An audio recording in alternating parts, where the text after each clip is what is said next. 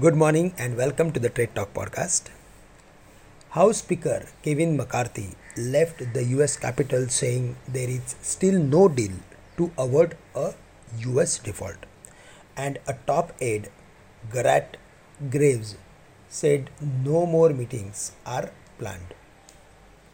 It has caused the equity markets and indices close sharply lower. In fact, Dow closed all its important levels and closed at the lowest point of the day. While looking at the other indices like Nasdaq or S&P 500, then they have shown some weakness, but they are still above their important averages.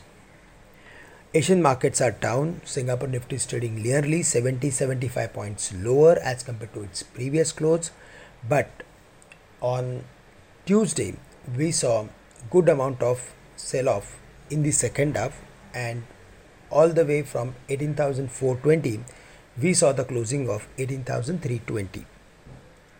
So almost we digested the sell off of the US markets, and today maybe on the back of sentiment we may see further more weakness in the first half. Close to 18,300 the market is having excellent support, but on the basis of option statistics there is huge amount of put writing between 18,300 to 18,200 levels. The put call ratio is also around 1.10. It shows that put writers are more stronger, and if there is any correction, then we need to look for adding some contra bets of taking long positions between 18,225 to 18,200 levels. There the market is having support of 5 days as well as 20 days simple moving average. Also, if we go through with the option statistics, then close to 18,200 there is put writing. So there I'm going to say around 18,200 we should look for adding some contra bets with a stop loss at 18,100.